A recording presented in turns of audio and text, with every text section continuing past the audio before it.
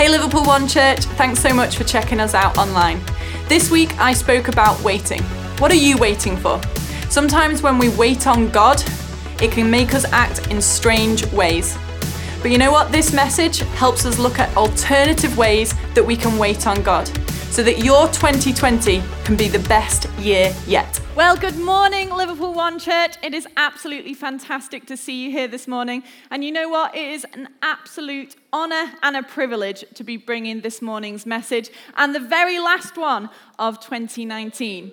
You know, for those of you that don't know me, my name is Becky. And over the past year, myself and my husband Josh have spent what feels like a lifetime worth of waiting around in waiting rooms. As this time last year, we started our IVF journey after 3 years of unsuccessful trying.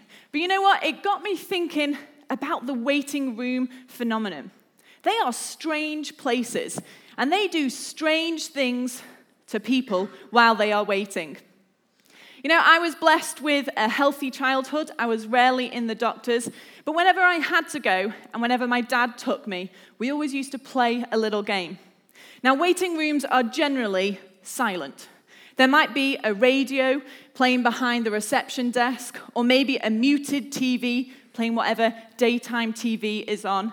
But generally, the people, even if they've got people with them, are silent or speaking in hushed tones.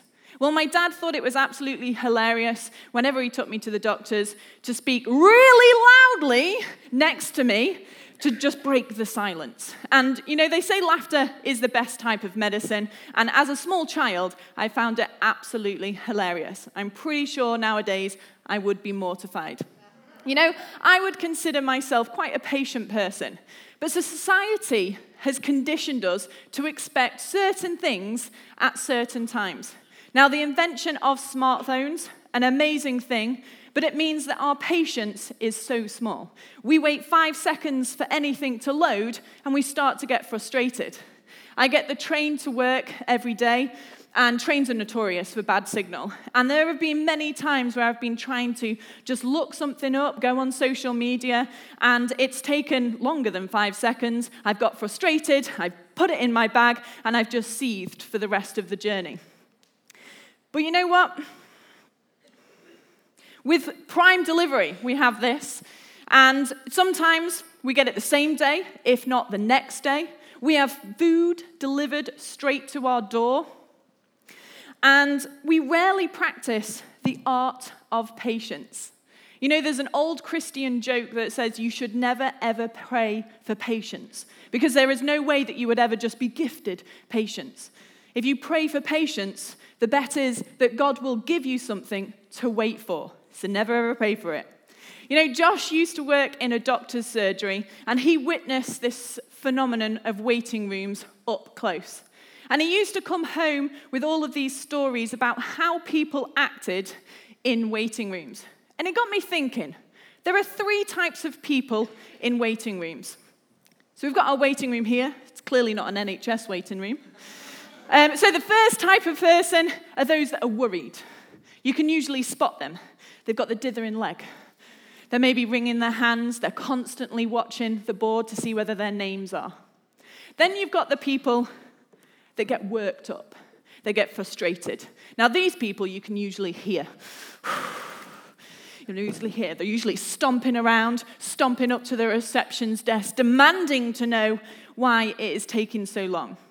You've got the third people that are the weird ones. They're usually like my dad, either trying to break the tension, or maybe they just don't know how to react in a waiting room. Well, Josh saw all of these types of people in a waiting room. Now, the worried people, they were easy to deal with. A gentle tone, some reassurance, they were usually all right. The people that were worked up, they were probably the worst ones to deal with. The amount of verbal abuse that Josh got on a daily basis, simply because there were no appointments left, was staggering. Now, there was one story about one woman who, for whatever reason why it happened, she's definitely going in the weird category. So she came up to the reception desk with her sample, And I don't know what happened, whether she was clumsy, whether she was nervous, but her urine sample then spilt all over the desk, soaking the 2 people stood behind it. So we can see, waiting rooms do strange people while they are waiting. Now, when we're talking about waiting, I could have chosen any analogy. I went with the waiting room because it's something that we've recently experienced. But did you know that there is actually a whole area of psychological research in waiting in lines? Businesses, stores, restaurants, anyone that has to deal with people who are waiting pay serious money into this research. How you deal with people who are waiting in line can be the difference between millions of pounds gained and millions of pounds lost. Now, when looking through this research, I found that there were certain key factors that can make a wait seem longer, even if it's not actually, but it seems longer. The first one is that unoccupied time seems longer than occupied time. This research first started in New York when one of the first sky-rise apartment blocks happened. And the guy in charge was getting loads of complaints by the tenants saying that at certain times in the day, they were waiting too long for the elevators to get up to their apartments. Now, he had the building guys look at it. Was there anything that they could do? No. There was literally nothing they could do on the waiting. So he got his board members round, and they decided they need something to be occupied. While they are waiting, let's give them something to do. So, no word of a lie, the reason why most hotels and businesses nowadays, they put a mirror next to their elevators so that people can be occupied by looking at themselves. Serious? It works, okay? They had no more complaints.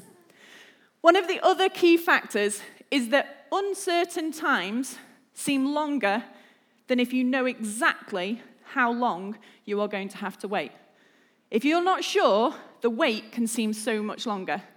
Now, Disney are the masters at getting people to wait happily. When you go to a theme park, you get into the queue for the ride, and they have an estimated time of 4 hours. And yet people happily walk into that queue. But what Disney has also got is at certain points, they also have an estimated time. Now you've reached this point, your wait is 2 hours. Now you've reached this point, your wait is 1 hour. But what happens when you have no idea when what you are waiting for will happen, or even if it will happen at all? What happens when you are waiting on God? Waiting on God is probably one of the biggest, most testing parts of our faith. Maybe for you in here today, you are waiting for God for your perfect job. Maybe you've probably had lots of jobs, but they've never satisfied you. They've never made ends meet. You've probably applied to every job, you've lost count. You've wasted ink cartridges on your printing of your CVs, and you've signed up to every known recruiter online, and yet still no job. Maybe in here you are waiting on God for love. All of your friends are in couples. You have been to so many weddings that if you were to calculate the cost of all the outfits and presents, you could probably afford your own wedding. Now, many of us in here also know what it's like to wait on God for salvation. Who is it in here that you're waiting for to come to God? Now, this can get even more frustrating when it comes to maybe your children. Maybe you brought them to church, but now they've gone away. They're making their own minds up, and they are choosing not to come to church. And the only thing that you can do is wait for God to bring them home. Now, for some of us, it's probably the worst wait we could ever wait. It's the one that keeps you up all night. It's the one that terrifies you. For some of you in here, you are waiting on test results, either for your loved one or for yourself. These results will be the test. Has it come back? Has the treatment worked? You are waiting on God for that miracle healing all your friends are praying for. Whatever you're waiting for, it's not easy. We don't need research to tell us that. We know that it's probably one of the most testing parts of our faith. And every single person in here, I'm willing to bet, has experienced waiting. So this morning, with what time that I've got left, I'd like to explore what it says in the Bible.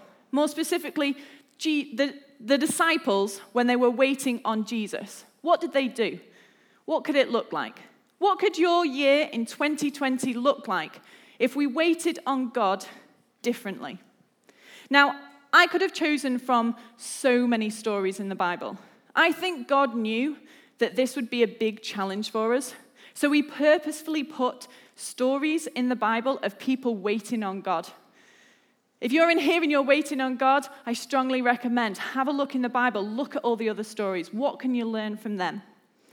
But we're going to have a look at a story from the New Testament in the book of Matthew. Now, Jesus is in his ministry, and he's just tasked his disciples to wait for him on the other side of the sea. Now, a little bit of context here. Jesus has just performed probably the most famous miracle that most non-Christians and Christians know, the feeding of the 5,000. The disciples have just witnessed Jesus feed over 5,000 people with 2 fish and 5 loaves. It's important to remember that later on. So guys, let's jump in to Matthew 14. Immediately after this, so after the miracle, Jesus insisted that his disciples get back into the boat and cross to the other side of the lake. While he sent the people home, after sending them home, he went up into the hills by himself to pray. Night fell while he was alone. Meanwhile, the disciples were in trouble far away from land, for a strong wind had risen, and they were fighting heavy waves. About 3 o'clock in the morning, Jesus came forward towards them, walking on the water. When the disciples saw him walking on the water, they were terrified. In their fear, they cried out, "It's a ghost!" But Jesus spoke to them at once. "Don't be afraid," he said. "Take courage, I am here." Then Peter called to him, "Lord, if it's really you, tell me to come to you walking on the water." "Yes, come," Jesus said. So Peter went over the side of the boat and walked on the water toward Jesus. Now the story goes on, but I want to stop there and look at the reaction of the disciples. Now, not only has Jesus tasked them to wait for him on the other side of the sea, but they are now in a storm. Sometimes in life, it's easy to wait on God. I'm willing to bet that the disciples probably thought that waiting across the sea for Jesus was not going to test their faith. But then a storm hits. Maybe for us in here, that storm is time. We've been waiting on God for so long that it now feels impossible to wait on God. And then we start acting in the ways that we've just seen. And the disciples did exactly like this. When they were waiting for Jesus in that storm, they started acting like those people we saw in the waiting room. The story describes the disciples as being in trouble. Now, if you're in trouble, I'm willing to bet that you're worried. If you're not worried about the situation, why would you describe it as in trouble? Now, I hate being late for appointments. Now, a lot of our hospital appointments we decided to have early in the morning so that we could go straight to work afterwards. But inevitably, that means that we were traveling during rush hour. Now, we would set off in good time, but of course, you would usually always get stuck in traffic. And I was like, the more that the clock was ticking down, but we weren't moving, I started to get worried. I started to think, we're in trouble here. We're going to have to rearrange our appointment because we're going to be too late. I'm going to have to get more time off work. This is going to cause some friction at work. I was worried. I was thinking that we were in trouble. The disciples were exactly the same. They were worried. Now, it also describes the disciples in the part of the story as fighting heavy waves. Now, you only fight against something if you're worked up, if you're frustrated. It'd be interesting if they knew that later on in the story, Jesus is going to come and the storm completely stopped. Would they have got so worked up? Would they have got so frustrated? Would they have fought against the heavy waves? Now, the most interesting reaction that I think is when Jesus finally does turn up in their wait. Now, the storm is still raging, but instead of the disciples being overwhelmed, overjoyed that Jesus has finally turned up, they're terrified. I just think this is crazy. This is weird. Because don't forget, they have just witnessed Jesus feeding 5,000 people. That's a pretty awesome miracle. So you'd think, yes, of course, he's walking on water, but that's not a big deal when you've literally just seen him feed over 5,000 people. So to me, this reaction is weird. So we know how we act when we are waiting on God. But the nature of waiting on God means that we could be waiting for years. Do we really want to spend all of those years worried, worked up, being weird? My guess is no. So I want to have a look at this story, at the reaction of the disciples, almost in a what not to do kind of way. But isn't it comforting to know that the people closest to Jesus struggled with waiting on God? So I want to have a look at 3 alternatives to waiting on God. How can we go into 2020 waiting on God differently? When you usually think about waiting, it conjures up images of maybe sat on the couch waiting for a delivery that will inevitably turn up in the last 5 minutes of the 12-hour slot, but you're sat down. Well, when you're waiting on God, it's not about being passive. You shouldn't be sitting around while you're waiting on God. When you're waiting on God, we need to act. Now, it's important to note here that action doesn't mean trying to do whatever you're waiting for. You shouldn't be doing God's job for you. No. Waiting is actually a verb, to wait, to serve. So when you are waiting on God, you should be serving. Now, this could look like you serving in church, but it could also be, maybe in your world, you serving your friends by being the best friend you possibly could be. Serving your husband or your wife by being the best possible husband or wife you could be. Serving your boss by being the best employee. Whatever you're waiting on, you need to serve. Serve people. Another part of action, and we've looked at previously, when we're waiting, unoccupied time is what makes it feel like it's a long time. So sometimes in the waiting room, in the doctor's surgery, they'll give you a form to fill out, a questionnaire, something to keep us occupied, to keep us busy. And it's no different with God. While we are waiting on God, he gives us instructions. And we see this in the story with the disciples. They're waiting on him in the middle of the storm. Jesus turns up, but the storm is still waiting. It's still raging, and they are waiting for him to stop and calm the storm. And Jesus gives 3 instructions that we can learn from. The first instruction is do not be afraid. How many of us in here need to remember that instruction? Fear of the unknown is what makes waiting so difficult. That you don't know what's going to happen, when it's going to happen. But Jesus is instructing us, do not be afraid.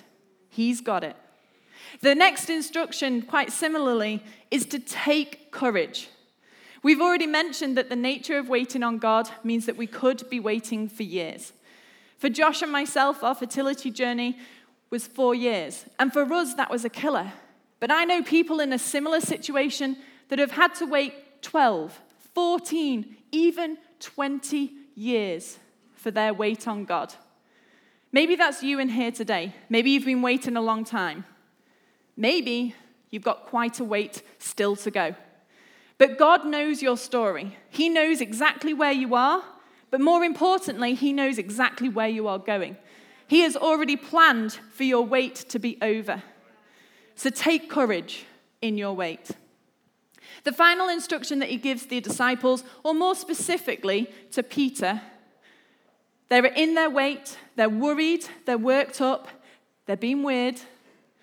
Jesus says to Peter, come. Now, during my wait, the best thing that I did was get close to God. There is no other way to do it. And it says in 1 Peter 5, give all your worries and cares to God, for he cares about you. There can be joy in the waiting, but you need to follow that instruction. Come. God is saying, come to me. Come. So what instructions do you have in your life, in your wait on God?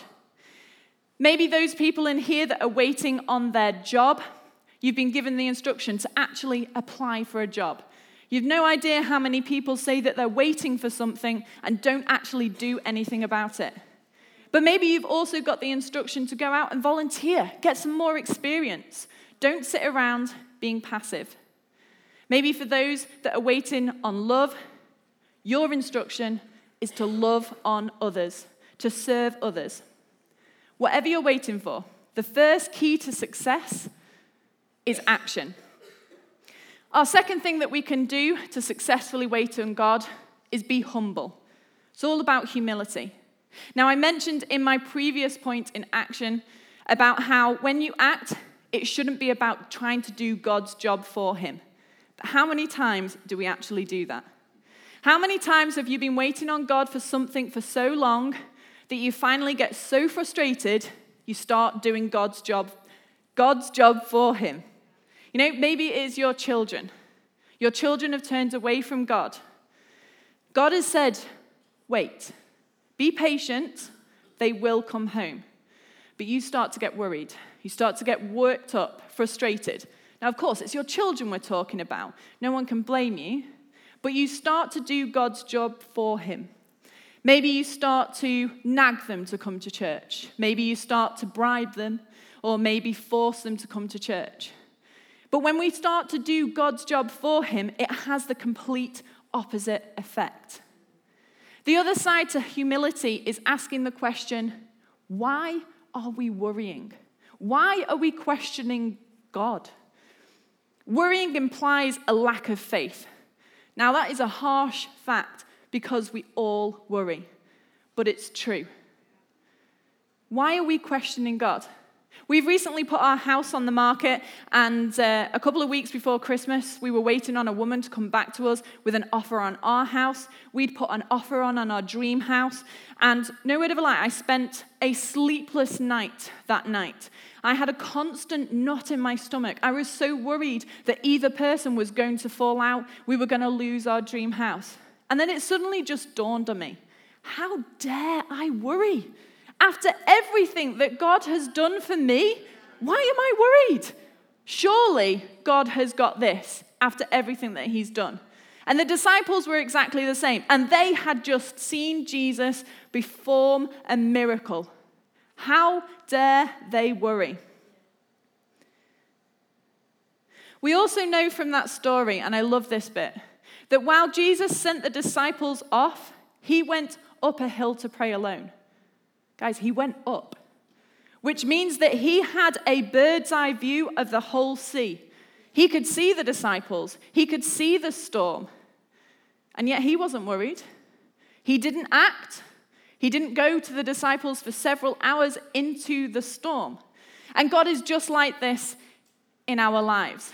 God sees everything. And he's not worried. He knows exactly when our wait is going to be over. And you know what? This leads us perfectly into our third and final point. When we're waiting on God, we need to trust. We need to trust God. Now, if I was to ask the question, do you trust God? I would imagine that most people here that call themselves a Christian, that know the goodness of God, would probably say that yes, they do trust God. But do you trust God's timing? That is a more challenging question. For some of you in here who have experienced God's timing, you could probably say yes. But I would be willing to bet that for a lot of us, we trust God's intention, but we don't always trust his timing. We don't always think that he's going to come through for us, especially when it's at that 11th hour. Now, as we said before, Jesus knew the second the storm hit. But he didn't go anywhere. He could have easily gone to the disciples and stopped the storm. He could have easily stopped their worrying, them getting worked up, getting weird, but he didn't. Why? God often blesses us in our bad times. Now, bad times for us because they're the perfect time for God. But why does he do this? Because he wants us to understand that when we are waiting on God, it is not about the end result. When I was waiting on God, it was not about getting a baby. It took me a while to get to that point, but it was about my relationship with him. He wanted me to trust in him, trust in faith and not in the world. You know, the weather, especially in Britain, is much like the world, fickle and often wrong. I'm willing to bet that if the disciples had a smartphone, before they set sail into the sea, they probably would have checked the weather app. They would have seen that there was a storm brewing and probably not gone at all. But they would have missed out on something. You know, it goes on in this story, and it says, Jesus immediately reached out and grabbed him. "You have so little faith," Jesus said. "Why did you doubt me?" When they climbed back into the boat, the wind stopped. The disciples worshipped him. "You really are the Son of God," they exclaimed. It was in this storm, in this wait, the disciples finally trusted Jesus with all of their heart. They knew exactly who he was. And if they'd have listened to the world, if they'd have listened to the weather, they never would have got this. Maybe for you, those of you who are waiting on God for love, maybe you've had the instruction to wait for a Christian partner, the perfect guy who loves God more than he will love you. And it sounds crazy, but it makes him love you so much more. But you start listening to the world. You check the weather. Your friends are telling you it's crazy to wait. And maybe one night you go out to a club and you meet a really nice guy. And he genuinely is a really nice guy. But he's not the guy that God wanted you to trust him for. He's not the guy for you.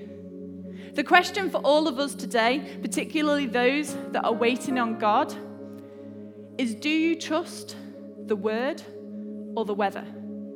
Do you trust God or do you trust the world? If the world doesn't understand something, it mocks it or it ignores it. How many times have you been the butt of someone's joke because of something you believe in? You know, in Proverbs 3, it says this: "Trust in the Lord with all your heart. Do not depend on your own understanding. Seek his will in all you do, and he will show you which path to take." This isn't about understanding God's plan or God's timing. This is about trusting God despite the fact that you don't understand. You know, many of you know mine and Josh's fertility story. We made a conscious decision to be as open about this as possible because we believe that if it helps one person, then it's all been worth it. I've already mentioned that throughout my journey, my relationship with God has deepened, but it wasn't instant. There were a lot of tears, tantrums, trust that went involved. And I didn't get it right all the time. I was most certainly worried. I definitely got worked up and frustrated. And I have no doubt that Josh will confirm I got a little bit weird. You know, earlier this year, we started our first IVF cycle. And anybody that has been through it or knows anyone knows the emotional, the physical, and the spiritual effort that is involved. And after that massive battle, to come out with nothing, as many of you know, our first cycle completely failed. Now, the doctors told us to wait for 3 months. They wanted us to detox our body on these antioxidants to make sure that we had the best quality ingredients. Now, I was more than happy to wait. In fact, I didn't want to go through it again. But God was giving me an instruction to trust him, to do the second round. So in September, we started our second round. This one was different. This one was the long cycle. This meant more hormones, more scans, more waiting for my body to be ready. But learn from my mistakes, because in that season, I was not humble. I questioned God constantly, and I was convinced that this second cycle would not work. There was part of me that didn't even see the point in doing it. But you know, hindsight is a wonderful thing. And I can honestly tell you that I am so thankful for the wait that I've had to go through. My relationship with God is so much more. I trust Him so much more. And it was all worth it. Not least because my wait is over, but who wouldn't trade an amazing relationship with Jesus Christ for anything? I honestly wouldn't have it any other way. Now, we've been blessed throughout our journey to have some incredible prayer warriors, and they have been with us in the worst times and in the best times. One of these prayer warriors was Viv Hopwood. Now, there is a small corner of our loft that is already filled with baby things, because for the last 4 years, Viv has been passing me baby things, some socks, a little knitted jacket. And on every single item, she has written, "The cross has the final word." Her greatest prayer throughout all of this was that I would trust God, that I would trust that the cross really does have the final word, and that God would come through on my miracle. The worst wait that I have ever been through is those 2 weeks when they've just implanted an embryo and you have 2 weeks to wait until you take the pregnancy test. You are constantly torn between the hope of being pregnant and what if it doesn't work. Now, we were due to take the test on Friday the 18th of October, but Josh wanted to take it early. Now, there was a part of me that really did want to take it. I just wanted to know the wait to be over. But there was also a small part of me that if I didn't know, there was still a chance that I could be pregnant. Well, we took the test, and as many of you know, we are expecting baby Scott in 2020. But I wanted to show you this, guys. I wanted to show you this. Because the symbol to show that I was pregnant is a cross. The cross has the final word. And there's just another picture. You can work out who it looks like. So guys, thank you. As we go into 2020, let's wait on God differently. Instead of getting worried, getting worked up, getting weird, let's instead trust that God has got this. Let's act. Let's serve on others. Let's be humble. Thanks so much for listening to this message. Hey, if you liked what you heard, check out all of our other messages online and on all of our social platforms. And you know what? Why don't you check us out on Sunday? We have an 11 a.m. service and a 6 p.m. service. See you there.